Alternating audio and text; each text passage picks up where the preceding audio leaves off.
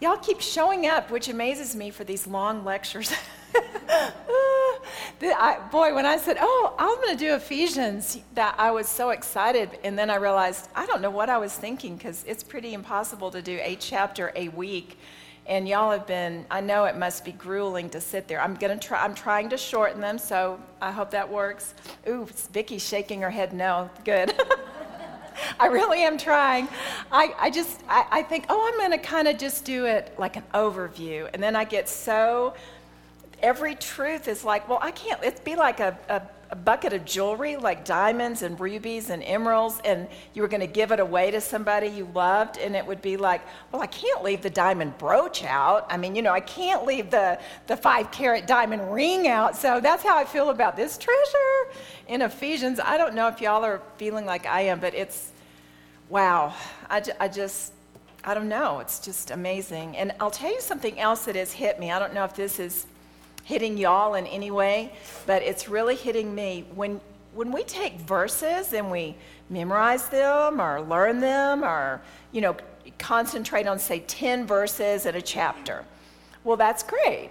But when you look at the whole book and you immerse yourself in it, the insight that you get is completely different. It would be like getting a long text message, but you're only going to read 3 sentences of it. You miss some of it when you're not reading the whole book and get the entire picture that God is trying to give you. So I have really benefited. I hope y'all are too. If y'all could silence your cells or turn them off, that would be great. And please, I know this is long, so feel free to get up. Literally, you could walk right in front of me as I'm speaking, and it wouldn't faze me. I don't even think I see it half the time. I'm just totally immersed in what I'm saying. In the bathrooms, you can just go right through that door right there to make it easy. So today we're going to open with Ephesians chapter 3. I've been wondering if something horrible happened in America, which I bet it will one day, and you could only have one book of the Bible, which book would it be? And I'm going to say Ephesians for me. I think you could share the gospel with Ephesians. You would have how to live your life through Ephesians. You would have armor through Ephesians. I just think it has everything. I love it. So in verse 1, let me read chapter 3, verses 1 through 8. Let me start here. So let me just recap real quickly. So in chapter 1, we're told, Paul is telling us, you are blessed and you're chosen and you're loved and you're adopted and you're redeemed and you're forgiven. There was this magnificent mystery that the Gentiles would be saved. That's you and me. It wasn't just the Jews. God had a plan for us. And now this mystery has been revealed. And so Paul is saying, Paul ends with a great prayer. I want you to understand this. I'm going to pray that you really grasp your salvation and your inheritance and your calling. This is magnificent, is basically what he's saying. And I really want you to get it. Not just sort of like, yeah, okay, that's good, but really like, wow. He wants you to really understand it. And then in chapter 2, if you remember last week, Paul talks about who you were before you were in Christ. You were separated. You were without hope. You were without God. You were in darkness. And we need to remember. We discussed that last week. Not remember your sins. Well, I do remember them occasionally. I'm sure you do. And they're hideous. But basically what he's saying is, I want you to remember your nature. We use the example of a rattlesnake. The only good snake is a dead snake in Texas. You're born with that information, by the way, in Texas. And especially a rattlesnake. And they're just awful. If you saw one, you wouldn't wait to see if it was going to bite you. You would pull your gun out if you have one, and we all do in Texas. I'm just kidding. Just joking. But you would kill it. And if it had little babies and you could see, oh my gosh, all these little babies are being born, little wiggly worm looking things, you would kill them too. They haven't done anything, but what's their nature? Their nature is poisonous and murderous. They're going to kill you if they bite you. So you're just going to kill them. Well, that's us. Remember, you have a sinful nature. You may not have bitten anybody yet, but it's only a matter of time because that's your nature. You're a sinner. So Paul is saying, remember that. And we talked about if you don't remember who you were without Christ, you probably won't have this magnificent appreciation for who you are in Christ. And so we want to remember who we are. And so today, Paul he starts out with, for this reason, in other words, because you were blessed in Christ and because you at one time weren't blessed in Christ and because of this great ministry, for this reason, I, Paul, the prisoner of Christ Jesus, for the sake of you Gentiles. If indeed you have heard of the stewardship of God's grace, which was given to me for you, that by revelation there was made known to me the mystery, as I wrote before in brief.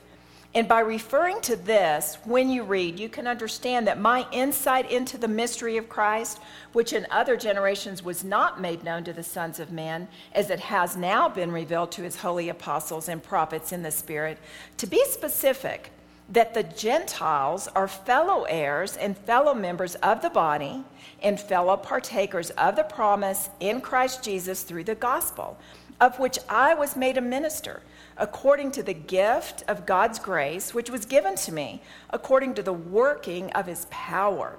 To me, the very least of all saints, this grace was given to preach to the Gentiles the unfathomable riches of Christ. So Paul is the captive, in verse 1, the captive, the prisoner of Christ Jesus for the sake of the Gentiles. Verse 6 tells us what that means. To be specific, the Gentiles, that's you and me, are fellow heirs, fellow members of the body, fellow partakers of the promise in Christ Jesus. In verse 2, Paul says that God gave him this stewardship. That is, God wanted Paul to manage God's gift of grace for the Gentiles. He's the manager of grace, to give grace to us. Verse 3 said this mystery was a revelation made to Paul by Jesus himself. We don't know what that looks like, but Jesus, did he appear? Did he speak? We don't know. Galatians 1, 11 through 12, Galatians 1, 11 through 12, Paul says, but I would have you know, brethren, that the gospel which was preached by me is not according to man. For I neither received it from man, nor was I taught it, but by a revelation of Jesus Christ. Verse 7, Paul repeats that he was made a minister to the Gentiles by God's grace and power, a power that made him capable and able. Just over and over, we're seeing it's grace, it's grace, it's grace, it's grace. Verse 8, I love you, Linda. Verse 8, Paul declares himself to be the least of all the saints due to his persecution of the saints. God called a man who killed Christians to bring life to Christians. Now, how cool is that?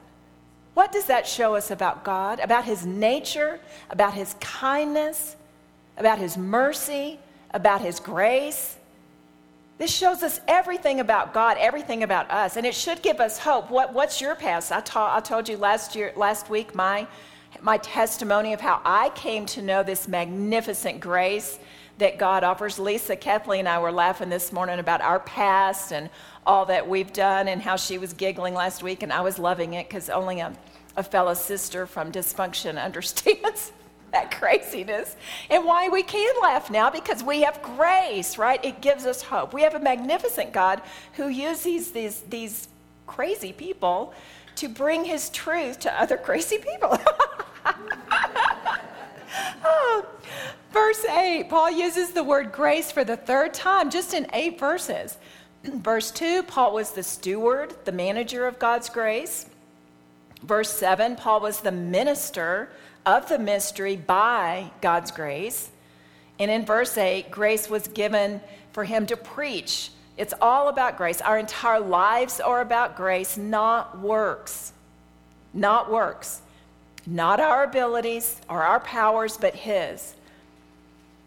Paul says in 2 Corinthians 3:5, he makes it so clear that it's not about him.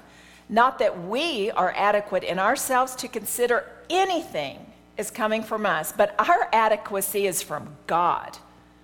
He's very clear on where his adequacy comes from. It is God. I know my gift of teaching comes from God. I have no illusions about that. Once again, it's all about Jesus, not Paul. It's all about Jesus, not us. And these verses should make us pause and ponder these things. We, the Gentiles, are so blessed to be the recipient of God's grace, the beneficiaries. Grace, again, to define it, and remember, my definitions are always from the Greek unless I tell you it's from the dictionary. Grace is the absolutely free expression of the loving kindness of God to men. If you are remembering what we're talking about each week, I hope the things that you recall to mind are God's character, his loving kindness, the free expression of his loving kindness. These things should just penetrate our souls, and his character, his person should absolutely change us. I know it's changing me. We are the object of this ministry, the beneficiary of it. Paul is now in the third chapter. In the first chapter, he brought up the mystery. In the third chapter, he's bringing up the mystery. He's making a point. This mystery is really important, and we are the beneficiaries. We should be staggered that this is about us. We're the ones that are blessed and chosen and loved and adopted and redeemed and forgiven and loved and lavished with grace. That's in chapter 1. We're the ones, along with the Jews, who benefit from this magnificent salvation. It's magnificent. Verse 8, Paul describes our magnificent salvation as the unfathomable riches of Christ.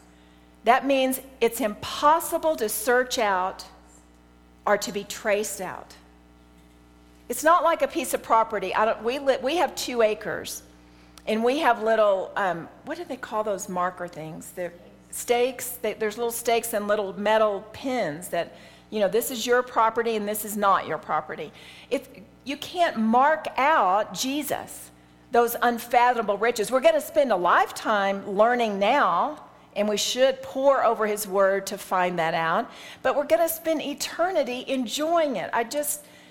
We cannot wrap our human heads around this. But we sure should try. We should be overwhelmed by it. Jesus is so huge, so magnificent, so complex that we really cannot fully measure the riches of his perfections in our human state. What if Bill Gates died? It's announced on the news, Bill Gates has died. About 2 weeks later, you get an official letter, maybe a phone call, and some guy is saying, "Is this Debbie Dittrich?" Yeah, it's Debbie Dittrich.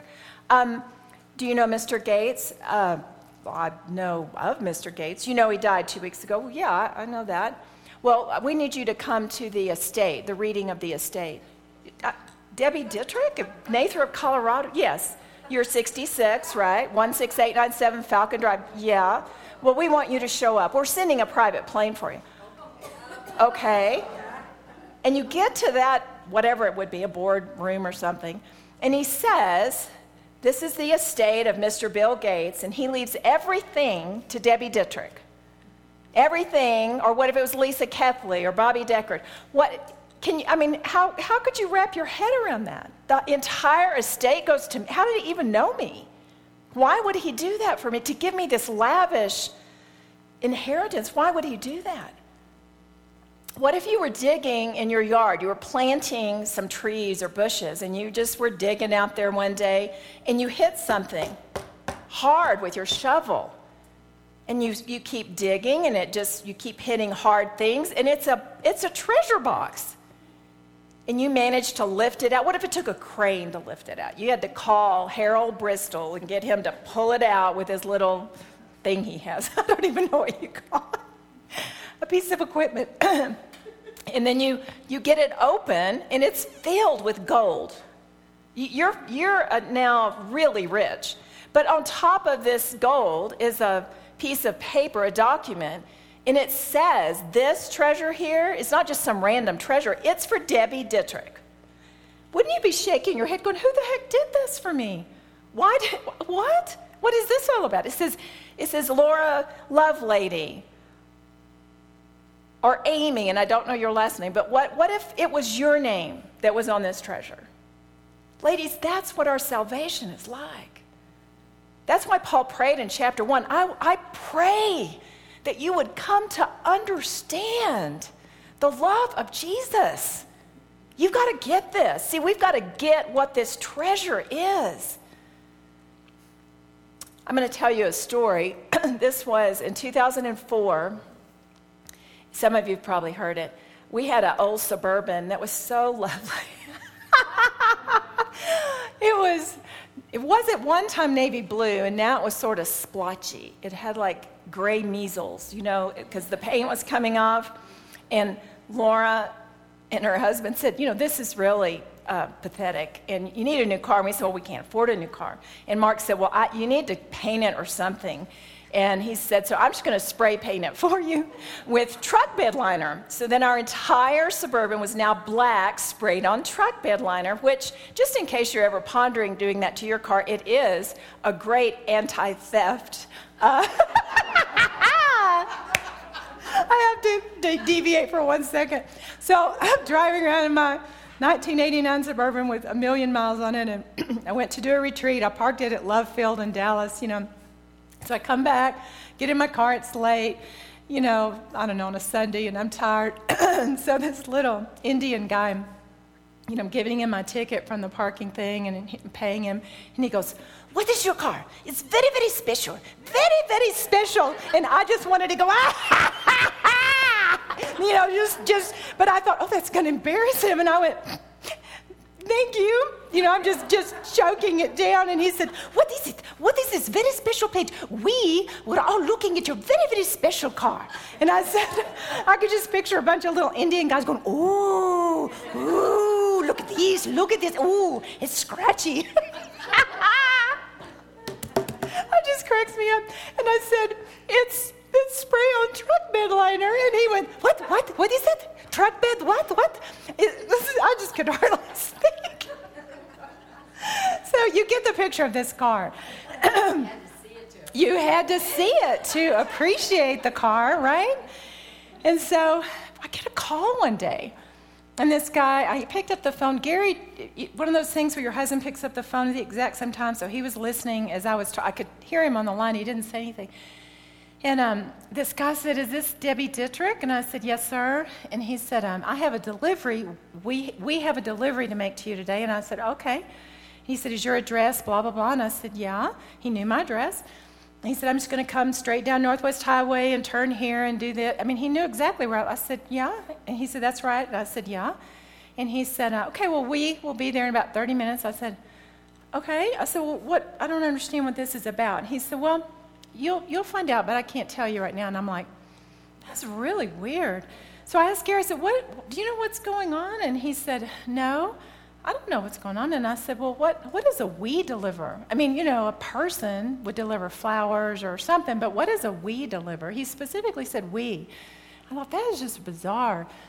So I see this car drive up. Only one person gets out, and they have a briefcase. And I thought, okay, what's going on here? There's not a we. Am I being sued? What's the deal? So we open the door, my husband and I. So there's a wall behind me, and he walks in the door. We're standing right in the entryway, and he was so nice. I told this story once before. It turned out this man is Angie Tingle's cousin. I mean, for those of you who know Angie Tingle, which is bizarre. Isn't that funny? And he was so kind, and he said, hi, Debbie, I'm Lance Lane, which doesn't that sound like a made-up name to you? It did to me, too. But anyway, Lance Lane. Isn't that funny? Oh, I'm Lois. How are you? Anyway. Oh, isn't that funny? I haven't had a lot of sleep. I get really weird when I'm tired. And so anyway, so he says, someone loves you very much, Debbie, and they want to give you a gift. So I'm here to give you the keys to your brand new 2004 Lexus. And I backed up against the wall. Thank God it was just right behind me. And I said, I couldn't touch him. I said, I don't understand what you're talking about. And he said, well, there's really nothing to understand. It's a free gift. And I said, I know, but I can't. I couldn't wrap my head around it. It was like, what? This makes no sense to me. And I said, I don't know what you're talking about. I can't even pay taxes on that. I don't know why you're doing this. I just kept backing up to the wall, you know. He said, well, there's really nothing to understand. It's a free gift. And I said, but I don't understand. And he said, I must have said that 5 times. He said, well, why don't you come outside and let's look at your new car, and I'll show you all the features of it, and we'll drive it, and I bet you'll understand then. All I kept saying is, I just don't understand. But I did. After a few hours of driving it, and I looked so fine in that car, I began to grasp the reality that this was a gift. I still don't know who gave it to me. I still have the Lexus. That's an amazing gift. That's an amazing gift. I still shake my head at it, but our salvation. In fact, let me just be honest with you. The next morning I got up, Gary was still asleep, and I opened the garage door. You know the new car smell? Yeah, it's magnificent.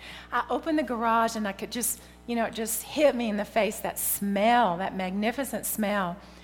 And I just stopped and said, Lord, it doesn't even have a scratch on it or a piece of dirt, or there's nothing. There's not even a raindrop on, a little mark on there.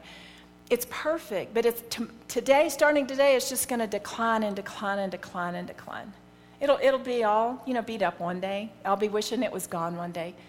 But my salvation, this is an honest truth to you. I said, God, my salvation far exceeds this car. And it will never decline in value.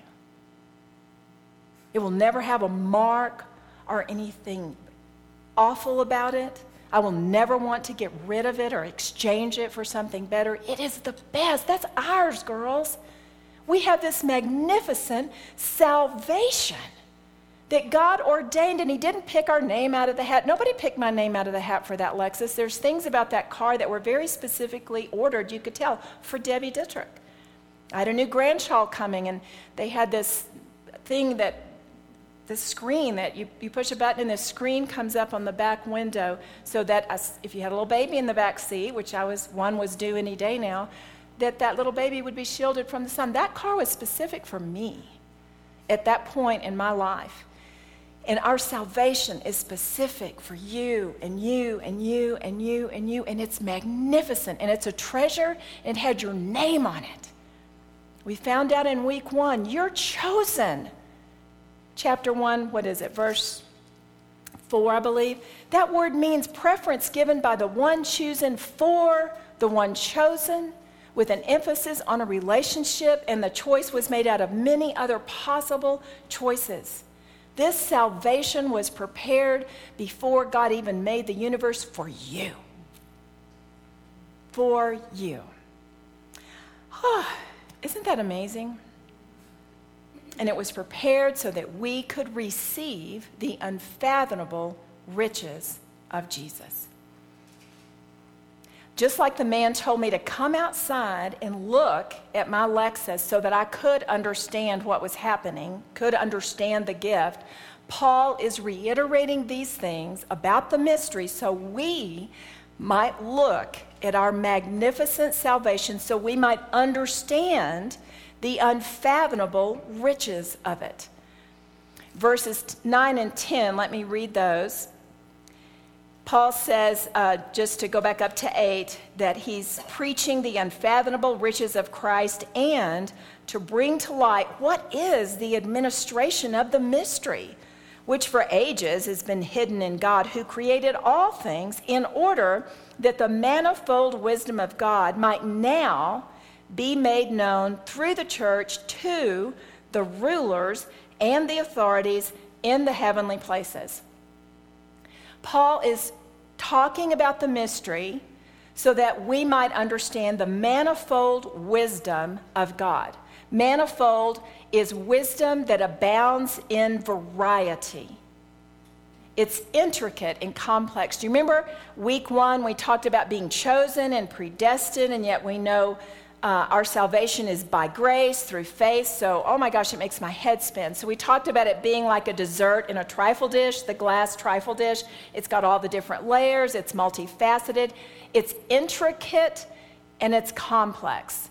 You know, which is it? Is it predestination? Is it faith? I don't know, and I don't care. You might care, so study up on it and figure out what you believe. I just believe it's all in there. I believe it's all in a dessert dish, and it's all marvelous and magnificent, and then I cannot wrap my head around it, but it is magnificent. And so to whom did he make it known? Whom did God make this mystery known? Not only to us, but also, what? To the rulers and authorities in the heavenly places. By whom? The church. That's you and me. Who are the rulers and authorities in the heavenly places? Those are angelic beings, both the good angels and the fallen angels.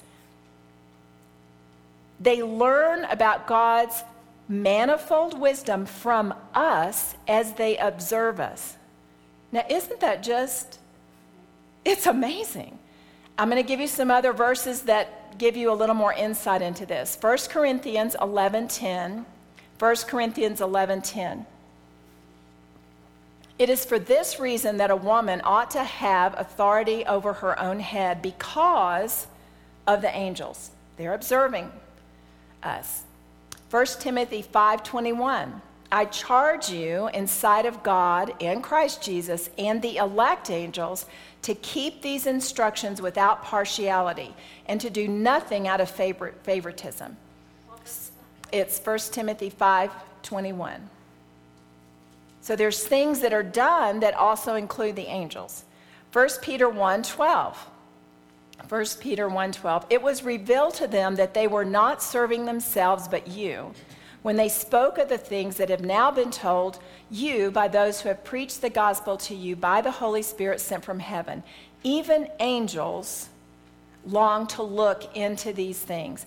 Angels long to look into these things that we just talked about, this magnificent treasure based on the manifold wisdom of God. The question is, do you long to look into these things? Charles Spurgeon says, "Oh, be not, ye converts, ignorant of the word of God. Be not oblivious to the operations of God in your own soul." The angels desire to look into these things. Do you look into them? I don't know about you, but this study has so just grabbed my heart, soul, mind about my salvation and the treasure of it and how magnificent it is. Like the Lexus, come look at your salvation so that you understand it. Verses 11 and 13, this was in accordance with the eternal, this meaning our salvation, this was in accordance with the eternal purpose which he carried out in Christ Jesus our Lord, in whom we have boldness and confident access through faith in him. Through Jesus, we have boldness, which means freedom to speak to God, and confident access, meaning we can approach God with confidence. When I was a little girl, I grew up in a religion that I never felt that I had confidence to approach God because I never knew if I was in sin or not. And I was taught, if you're in sin, God's never going to hear you, and you may go to hell if you die. It was always this, I wanted so badly to get to God. And I do have that confidence now through Jesus Christ. Paul doesn't want the Ephesians to lose heart. In verses 13, he says, "Therefore I ask you not to lose heart at my tribulations on your behalf, for they're for your glory." Paul was imprisoned, and he didn't care. He counted it all joy that he could be in prison and yet preach to the Gentiles. That was his great gain because he knew what he was giving to the Gentiles, to the Ephesians. 2 Corinthians 4:16 through 18. Let me just read that. This gives you a little insight into Paul's thoughts about his suffering. That's 2 Corinthians 4:16 through 18. "Therefore we do not lose heart, Though our outer man is decaying, yet our inner man is being renewed day by day. For momentary light affliction is producing for us an eternal weight of glory far beyond all comparison. While we look not at the things which are seen, my chains, for instance, but at things which are not seen. For things which are seen are temporary, but the things which are not seen, they are eternal. That's Paul's attitude. And lastly, verses 14 through 21, we have one of my all-time favorite prayers. We had the other one in chapter 1, and now we have this one. I love this prayer. I remember, if you attended the prayer lectures, that we can pray the scripture for people. And this is a specific passage that I love to pray for people who are not saved. I think it just has all the elements that one would want to pray for those who are not saved. Let me just read it to you. For this reason, what's the reason? Well, the mystery that was entrusted to him, the salvation that God is offering to us through Christ. For this reason, I bow my knees before the Father, from whom every family in heaven and on earth derives its name, that he would grant you, and you could put somebody's name in there, that he would grant John, according to the riches of his glory, to be strengthened with power through his Spirit, the Holy Spirit, in the inner man, so that Christ may dwell in John's heart. Do you see how I'm doing that? You could pray that. So that Christ may dwell in your hearts through faith, and that you, being rooted and grounded in love, may be able to comprehend with all the saints what is the breadth and length and height and depth, and to know the love of Christ, which surpasses knowledge, that you may be filled up to all the fullness of God. Now, love this part. To him who is able to do exceedingly abundantly beyond all that we ask or think, according to the power that works within us. To him be the glory in the church and in Christ Jesus to all generations forever and ever. Amen. Hallelujah. Just love that prayer. Isn't it just, wow.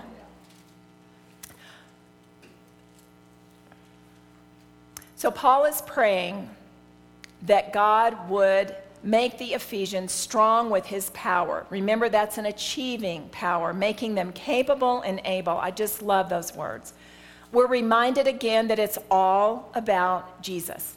He will strengthen them through the Spirit in their inner man, that is their soul, their spirit. Paul is asking that they be strengthened through the Spirit so that Christ would dwell in their hearts through faith. That's verse 17.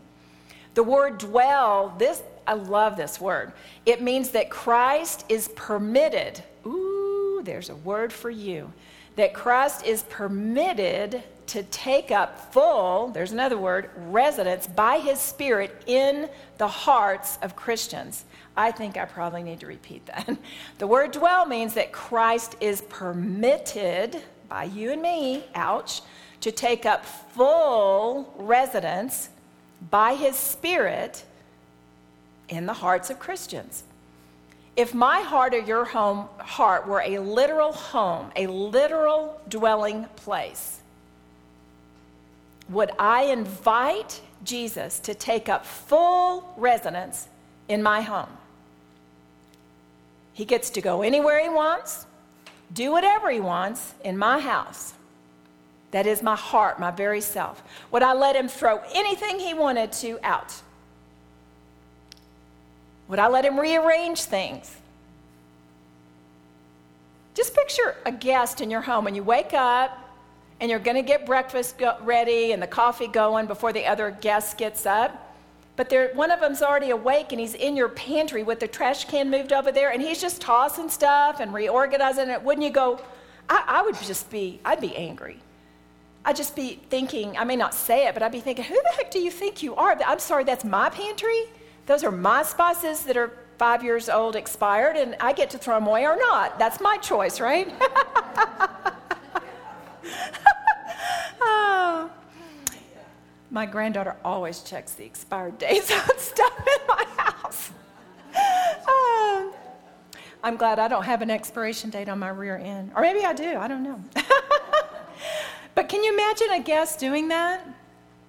Is Jesus just a guest in your home, in your heart? Do you just tolerate him?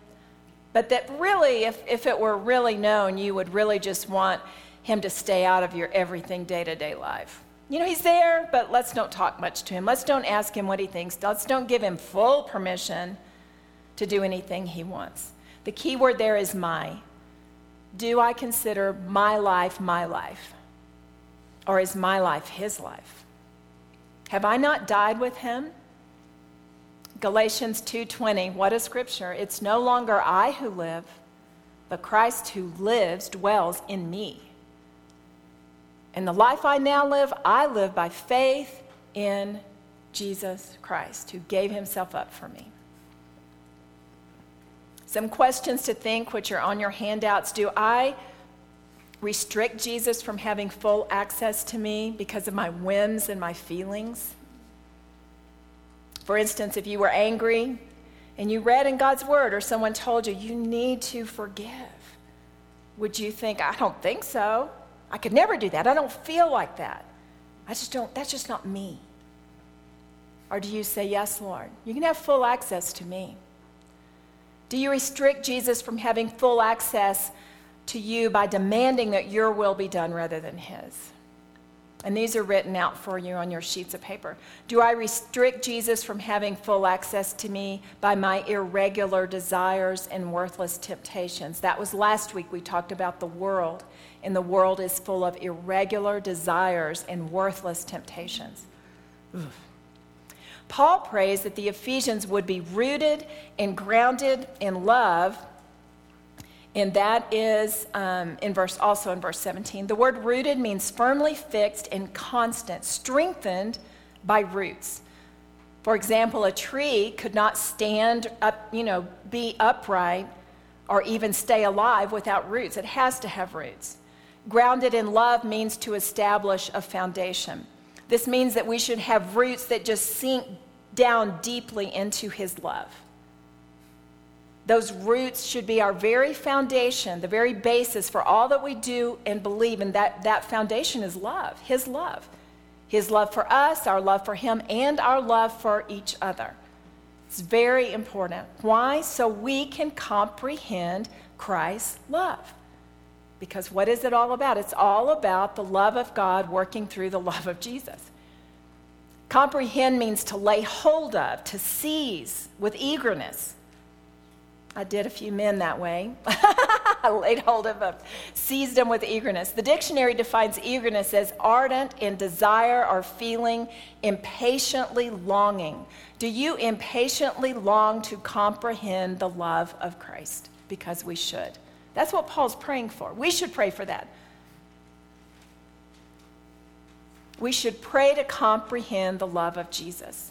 Paul is praying that the Ephesians would comprehend with all the saints what is the breadth, the length, the height, the depth of the love of Jesus, which surpasses knowledge. Surpasses knowledge means we cannot fully know or comprehend this love. We just can't grasp it this side of heaven. But we're going to be lavished with it for all eternity. But we need to keep using our efforts and getting into this word so that we can comprehend as much as is possible. In verse 19, Paul prays that they would not only comprehend, but really know the love of Jesus. That means to understand the love of Jesus. And why does Paul want them to know and understand God's love? Because knowing his love changes everything. Knowing his love surpasses knowledge. Once again, I could not fully understand or grasp the gift of my Lexus until I got into it. And then I began to understand. And Paul is saying, I am praying that you would understand this love. Because when we know the love of God, we will be filled up to all the fullness of God. That's in verse 19. Filled up means fully supplied with the fullness of God. And the fullness of God means the plenitude of God's divine perfections. We're filled up with the plenitude of God's divine perfection. The dictionary defines plenitude as the state of being complete. Anybody remember the movie Jerry Maguire, 1996? I remember two quotes. One was Renee Zellweger said, "You had me at hello." She said that after Jerry Maguire said, anybody remember? "You complete me." And all of our hearts melted. That you would complete someone, or that someone could complete you, might be for some of us the epitome of true love. But here we see that knowing and comprehending Jesus' love does complete us. The best love story is God's love for you. The best love story is God sending Jesus to die for you. The best love story is that Jesus completes you. I think some of us have longed for a man and we've ruined ourselves to find one. I know I did. But I think it's actually a desire that God implanted into us. That desire to be completed, to be known fully and yet fully loved. I think that's from God. That longing, that's from God. In fact, maybe now, even you've been maybe married 30 years, 40 years, I don't know, and maybe you're still longing. Well, my husband, I don't know, I'm going to stay with him, but whatever, dude. You still have that desire. I didn't get what I really wanted. I didn't get the prize. I didn't get the fairy tale. You got God. He's the perfect love story. If your husband isn't giving you what you need, I truly am sorry, but you can have everything and more that you need through God. His love for you fills you up. We will never be fulfilled apart from knowing the love of God through Jesus. He's everything we want, everything we are, everything we need. It's all found in the love of Jesus. Everything is all about Jesus. And verse 20 ends by telling us that God is able to do exceedingly abundantly beyond all that we ask or think, according to the power that is at work within us. Do you want to know this love that we've been talking about, and do you want to grasp the magnificence of your salvation? God's able to answer your prayer and do more than you ever ask for or imagine, according to his power that makes you capable and able, that is in you. That's a promise. And verse 21 says, God, to him be the glory in the church and in Christ Jesus to all generations forever and ever. We should always be praising God for his magnificent love for us. It's time to destroy every single belief that contradicts what God's word tells us. In other words, it's time to replace every lie with this truth. God does love you. He wants you to permit him to permit his truth, permit his word, permit Jesus to take up full residence in your heart and mind so that you can sink your roots into his love and be strengthened by his love, firmly fixed and rooted in his love. Ask him to show you where every lie is. Ask him to help you believe every word that he says. His truth will set you free. I promise that he's able to do more than you ever asked for or imagined, according to the power that's at work within you.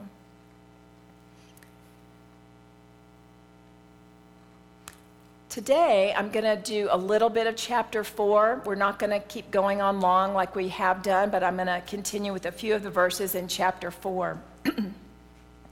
Let me read chapter 4, verses 1 through 3.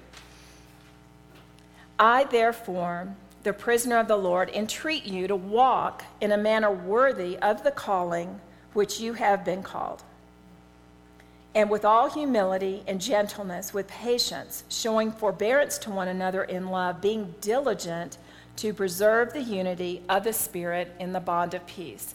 Paul is saying, because of this amazing mystery, because of the unfathomable riches of Christ, I want you to walk in a certain way.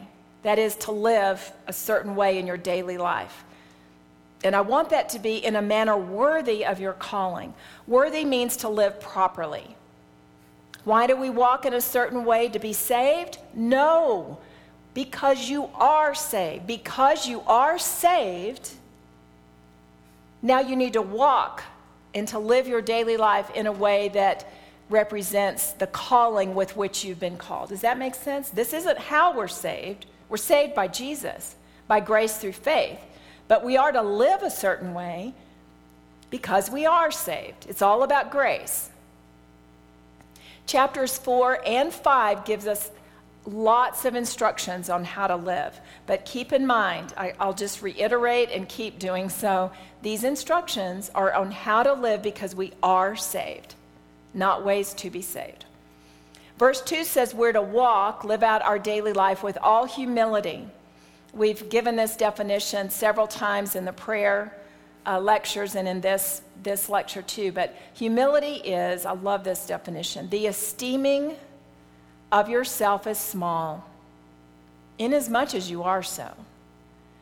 It's the correct estimate of yourself. Whew. Love that. We are to walk with gentleness. Gentleness is an attitude of the Spirit. That means your inner being, where we accept God's dealings with us as good and do not dispute or resist them. I'll read that one again. Gentleness is an attitude of the Spirit, where we accept God's dealings with us as good and do not dispute or resist them.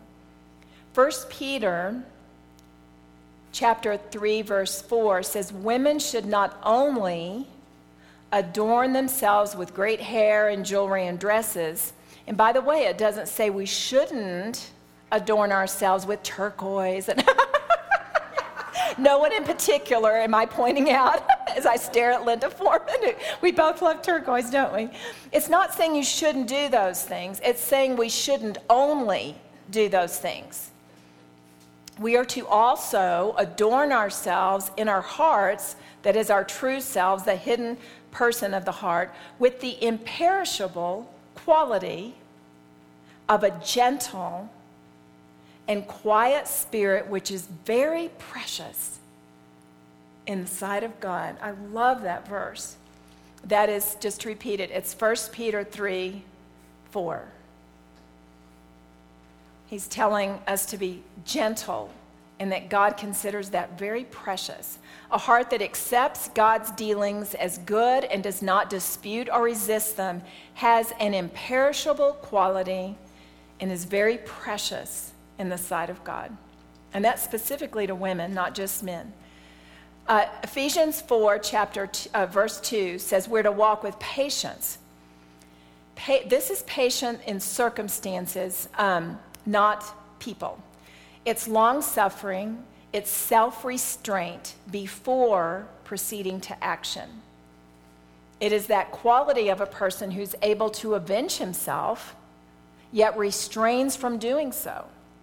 This is in reference to people, whereas endurance involves circumstances. I think I've got that backwards there. God will strengthen us to attain patience. It's not all up to us. Colossians 1:11, Paul prays for God to strengthen the Colossians with all power according to God's glorious might for the attaining of all steadfastness and patience. So is patience not something that comes easily for you? Pray that God would give it to you as a gift. We can pray and God will give us what we need. Verse 2 continues and says we are to walk showing forbearance to one another in love. Forbearance means to have patience in regards to the weaknesses and errors of another person. That really hurts. Ouch. Forbearance means to have patience in regards to the weaknesses and errors of another person. Why would we do that? Because God is so patient with our weaknesses. Why would we not do so with others? Verse 3 says we're to be diligent, meaning to make every effort to do our best to preserve, meaning to keep safe, the unity of the Spirit in the bond of peace. So we're to be diligent to keep this unity, to preserve it. I want to keep my marriage. I'm diligent to keep my marriage safe. When I spoke a lot more than I do now, I would travel a lot. And I just made it, I've always heard that if you consider something to be your greatest strength, if you don't protect that, it instantly becomes your greatest weakness. And so I think Gary and myself being faithful in our marriage is our greatest strength. But because of that, I really work hard to protect that. I don't just go, yeah, we're fine. I don't need to do anything special. I got it. Well, I assume I don't got it. And so I don't look at men in the eye. I don't smile. I wouldn't ever go to dinner or lunch or something like that with a man. So when I traveled, I just guarded that. And that's, Paul is saying, we should make sure that unity with each other is protected and preserved. Oh, gosh. The unity of the Spirit means oneness in spirit. The opposite, the antonym of unity, is division. The Spirit always has unity with God. The Trinity is always in unity with each other because they want the same thing, which is God's will. In the bond of peace means that which bonds believers together, which is the tranquility which arises from our reconciliation with God. So what he's saying is, because we are all saved, because we all have peace with God, I need to make sure I maintain peace in my relationship with you. You have peace with God. Why would I not have peace with you? Jesus died so you could have peace with him, with God. Why would I not have peace with you? Who am I that I would not pursue peace? In fact, there's a scripture that just came to mind. I don't remember the address, but it says, pursue peace with all men as far as it depends on you. That's very convicting. Ephesians 2:12 says that we're to remember who we were as believers. We talked about this last week.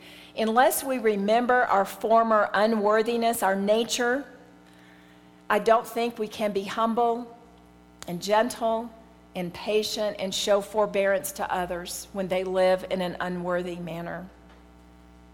I'm not sure that's possible, really. I rewrote these verses 1 through 3 using all the definitions. I've just given you most of them, but I rewrote it just using the definitions as I've done before, and that's one of your handouts because I just loved the way that it came across, and I think it's a powerful prayer that we can pray. Remember from the prayer lecture, and if you weren't there, 1 John 3:22 says that if we ask anything according to God's will, it will receive that. Well, he's just telling us what his will is right here, that we're humble and gentle and patient and show forbearance. So if you want to, this is a great prayer to pray. And guess what? If you pray it, God is going to answer that if that's the sincere desire of your heart. So here's how it sounds rewritten with all the definitions. Ephesians 4:1 through 3. Dear God, help me to live my life in a manner worthy of your divine call with which you've called me, by having the correct estimate of myself, by considering myself small, inasmuch as I am so. Help me to walk with gentleness, accepting all of your dealings with me as good, not disputing with you or resisting you. Lord, help me to walk with patience, restraining myself before I act. Even though I can avenge myself, let me not do so. Help me to walk showing forbearance to others, being patient with their weaknesses and errors. Let me, Lord, do this in love and be eager to make every effort to preserve and maintain the unity, the oneness of your Spirit in the bond of peace, which is the tranquility which arises from my reconciliation with you. I love those few verses right there. And then we have verses 4, 5, and 6, and it says, there is one body, one Spirit, just as also you were called in one hope of your calling, one Lord, one faith, one baptism, one God and Father of all, who is over all and through all and in all. The word one here is mentioned 7 times. And the definition is just what it is. It's one. It means there's just one. There's one body of Christ. That's you and me. There's not many. Just like I have one physical body, the church has one physical body. We are that body, you and I. We're going to talk more about that next week, and it's going to be so convicting. Each of us forms his body. There's one spirit. There's not many spirits. We have one hope of our calling, meaning true believers are called by God. There's one calling. There's not many various callings. There's not many ways to God. There's only one way, and that way is Jesus Christ. Jesus said, I'm the way, the truth, and the life, and no man comes to the Father except through me. There's one Lord. There's not many. There's not also Buddha. There's not also Muhammad. There's not also all the others. There's just one faith, the faith that Jesus Christ saves you. There's one baptism, meaning into the Spirit, that you're immersed into the person of Christ. There's only one God, only one Father. He's over all, he's through all, and he's in all. We're going to stop there today. Can you believe it? I ended early. The one thing I just am praying that you grasp, I've really prayed for y'all, that your heart and mind, that God will give you eyes to hear and eyes to see and ears to hear the reality, the magnificence of your salvation. Is that coming across? I just pray that you are blown away. I know for weeks after I got that Lexus, I was literally kind of like in a daze, and it was regarding God. This person that gave it to me actually did send a note through this salesman to say, it's from a scripture in the Old Testament, everything we give is from God, something like that. I can't remember the exact address of it, but I really was caught up for several weeks, and still am when I stopped to ponder it, the magnificence of that gift. But we should be caught up with the magnificence of the gift of salvation. I've said this before, maybe last week or the week before, but you're not saved because at the age of 5, your next door neighbor coincidentally invited you to Vacation Bible School, and that may be the vehicle, but it's because of this magnificent mystery, because God wrote your name in his book of life. He chose you specifically. And yes, it required your faith, and he doesn't want anyone to perish. It's just too big a eat. It's just too much to grasp. And I just pray that you really, we should be so blown away by this magnificent salvation and by his unbelievable love. It's unfathomable. We should never have insecurity or lack of confidence we don't lack anything in Christ.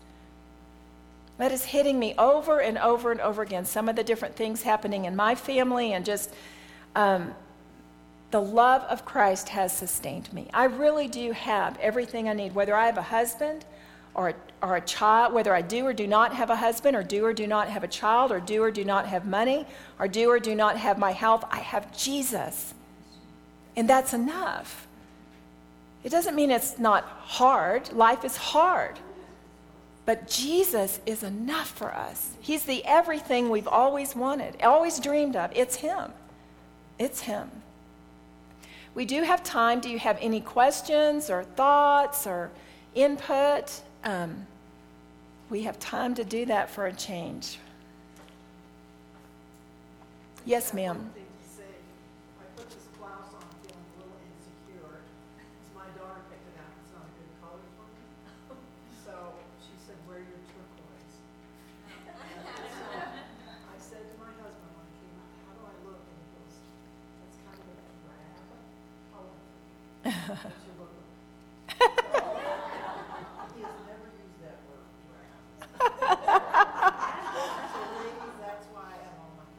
That's right. Well, I feel much better about that, Linda. There's a scripture that says, clothe yourself with Christ. Linda and I prayed earlier. Clothe yourself with Christ. Clothe yourself with turquoise. But we clothe ourselves with all of his righteousness.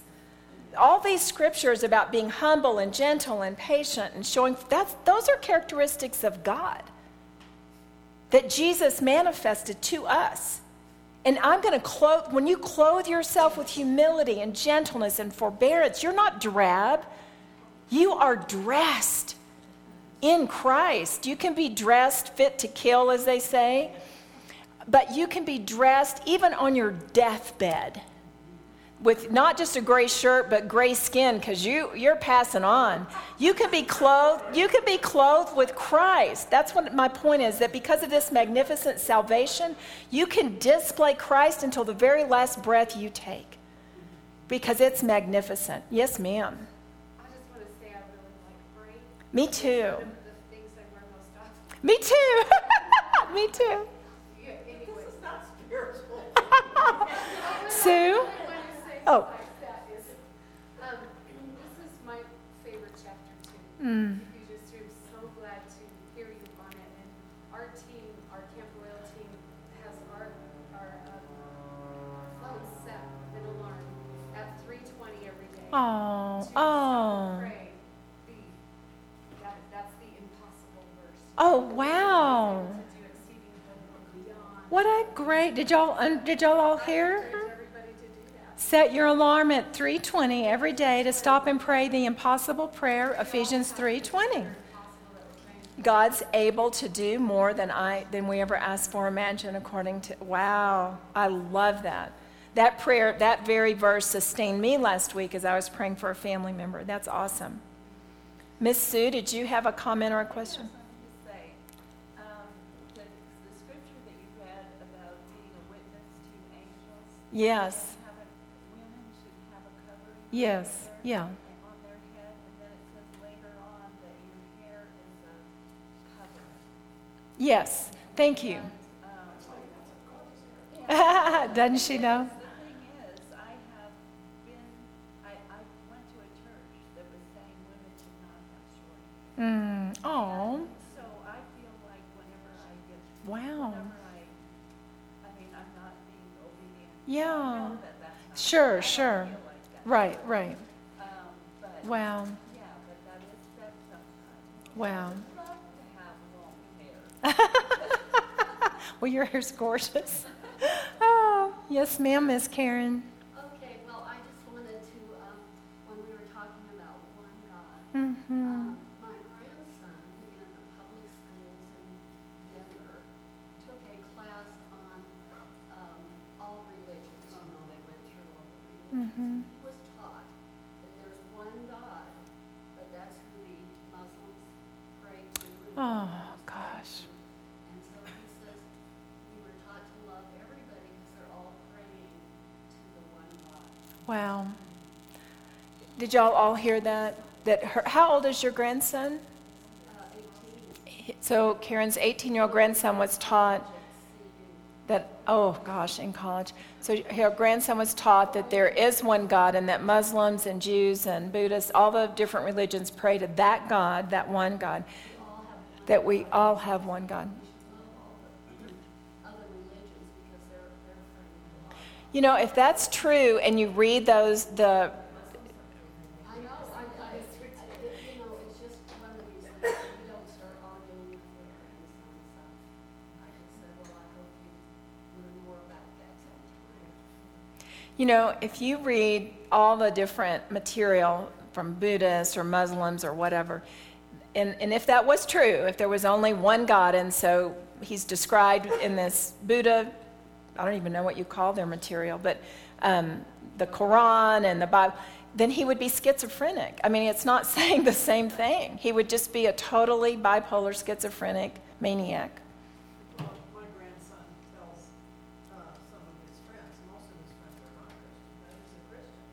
And Danny says that, well, I believe in God. And I said, honey, you need to introduce them to the name of Jesus. Jesus. Because a lot of people believe in God. That's right. Well, a lot of people don't know that. Three in one God. Jesus is God. So Right. I keep trying to tell him, it's good that he's testifying to unbelievers. But that name above all names. The name that is above all names. You know, President Bush once said that the Muslims pray to the same God that Christians do. Wow. You know, we really have it. Paul is talking about being in chains and being a prisoner. And in America, I don't think we have a clue what it's like to suffer for the Lord. I think it's coming.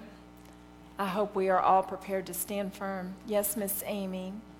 Did you have something?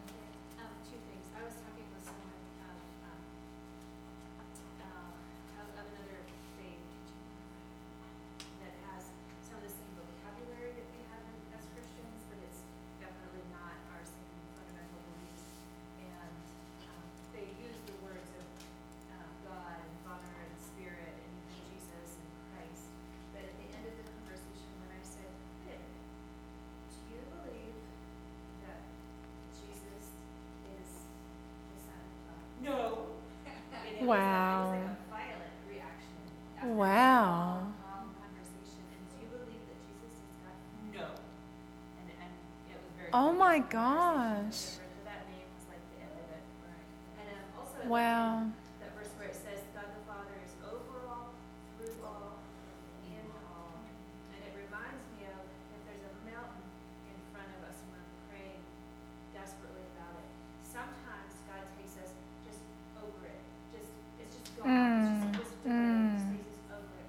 Sometimes he takes us right through it. Like just like digging a tiny teeth through granite, like just through the tunnel. And then sometimes he just leaves us in it. Nothing changes. Right. And we see no progress, and we're just like, it's just there. Right. But he is the same God overall, through all. Yes. Ooh, that is good stuff, girl. Thank you for sharing that. I love that. I asked a whole bunch of questions this weekend, and I'm proud to say you just answered them all in that one chapter. I love that. Wow. You know, when they come and say they believe, but their lifestyles aren't showing. Right. So I asked Right. a whole bunch of questions. That's right. That's cool. That it is. Isn't it amazing? Today I woke up thinking about James that says, without, let's see, faith and works and dead. What is that verse? Faith without works is dead. And, you know, that gets so mixed up for so many people. But after reading Ephesians and just letting it seep into my being, you cannot miss grace. It's impossible.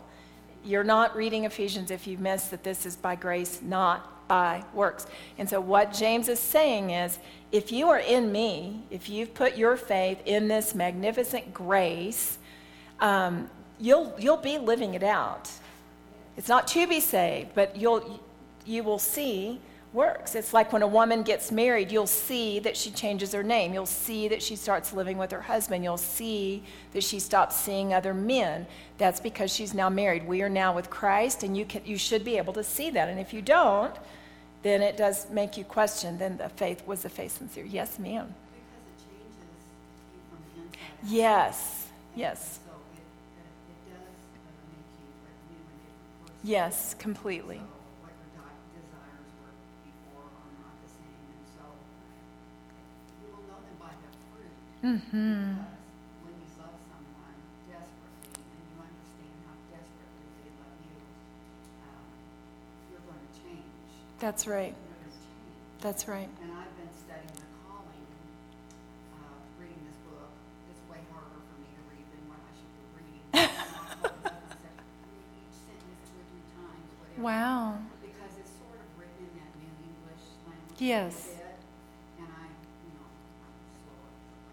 Anyway, talk about the calling and how it's so specific to you Yes. that you don't want to miss your calling Mm. because God it's your purpose and plan, and I'm huge on that. But God has a purpose and a plan for your life, and you're called to do something for someone. It's our relationships. Yes. The most important thing. Exactly. And so if you're just dull to that, you don't pay attention to that, you don't care about that, then you have missed what God probably has created you for. Right. Besides just the relationship with Him. Right. So, but it was so good today. Thank you. You're so welcome, Judy. I love Ephesians. Thank you. Google And- Maps, how it says when you make a wrong turn, recalculate. To me, it says that all the time. Recalculate. And so we can recalculate and correct our actions. You know, Judy, based on what you said, next week, and we already are into chapter 4, but it's about the body. It's because of the mystery, because of our salvation. We are one body. Christ is the head, and there's certain things that we're supposed to do because we are saved, not to be saved. And one of it is, what is your calling? What are your gifts? And I'm going to give you all a spiritual gifts test if you want it. And you should know. I'll give it to you. You won't be here next week? I won't be here. Oh, okay. Yeah, I know my spiritual call. I only have a mouth. I have no other talents. Oh, that's so funny. I'm just wondering, do we want to pass that test out today so you would come next week knowing what your gift is? Let's do that. Okay?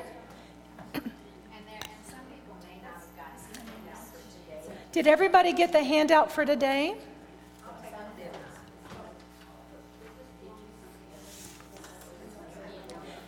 I'll get these. Who didn't get it today?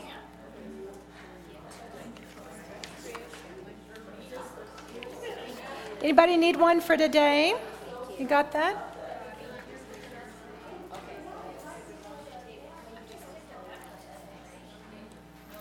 So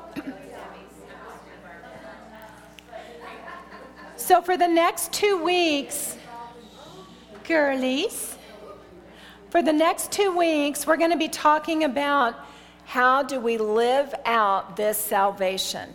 Do this, don't do that, be gentle, show forbearance. And part of it is our gifts. And I'm not going to do a whole lesson on the gifts because of this test, but because I'm going to be mentioning it, I really would love for you to take this test, figure out what your gifts are, and there's some great description on the first page of all the gifts that we have been given by Christ, and we're going to discuss that next week. But if you do not know what your gift is, I just urge you. It'd be like having a Lexus and never driving it. I mean, what golly. It's very important to know what your gift is so that you can serve your part in the body of Christ. And we'll talk about the body of Christ next week. It's just so important that we each do our part. And I think that's why we're sick as a church, not literally Clearview Church, but as a church, the body of Christ all around the world, because we don't know what our gifts are and we're not building each other up. So, well, thank you.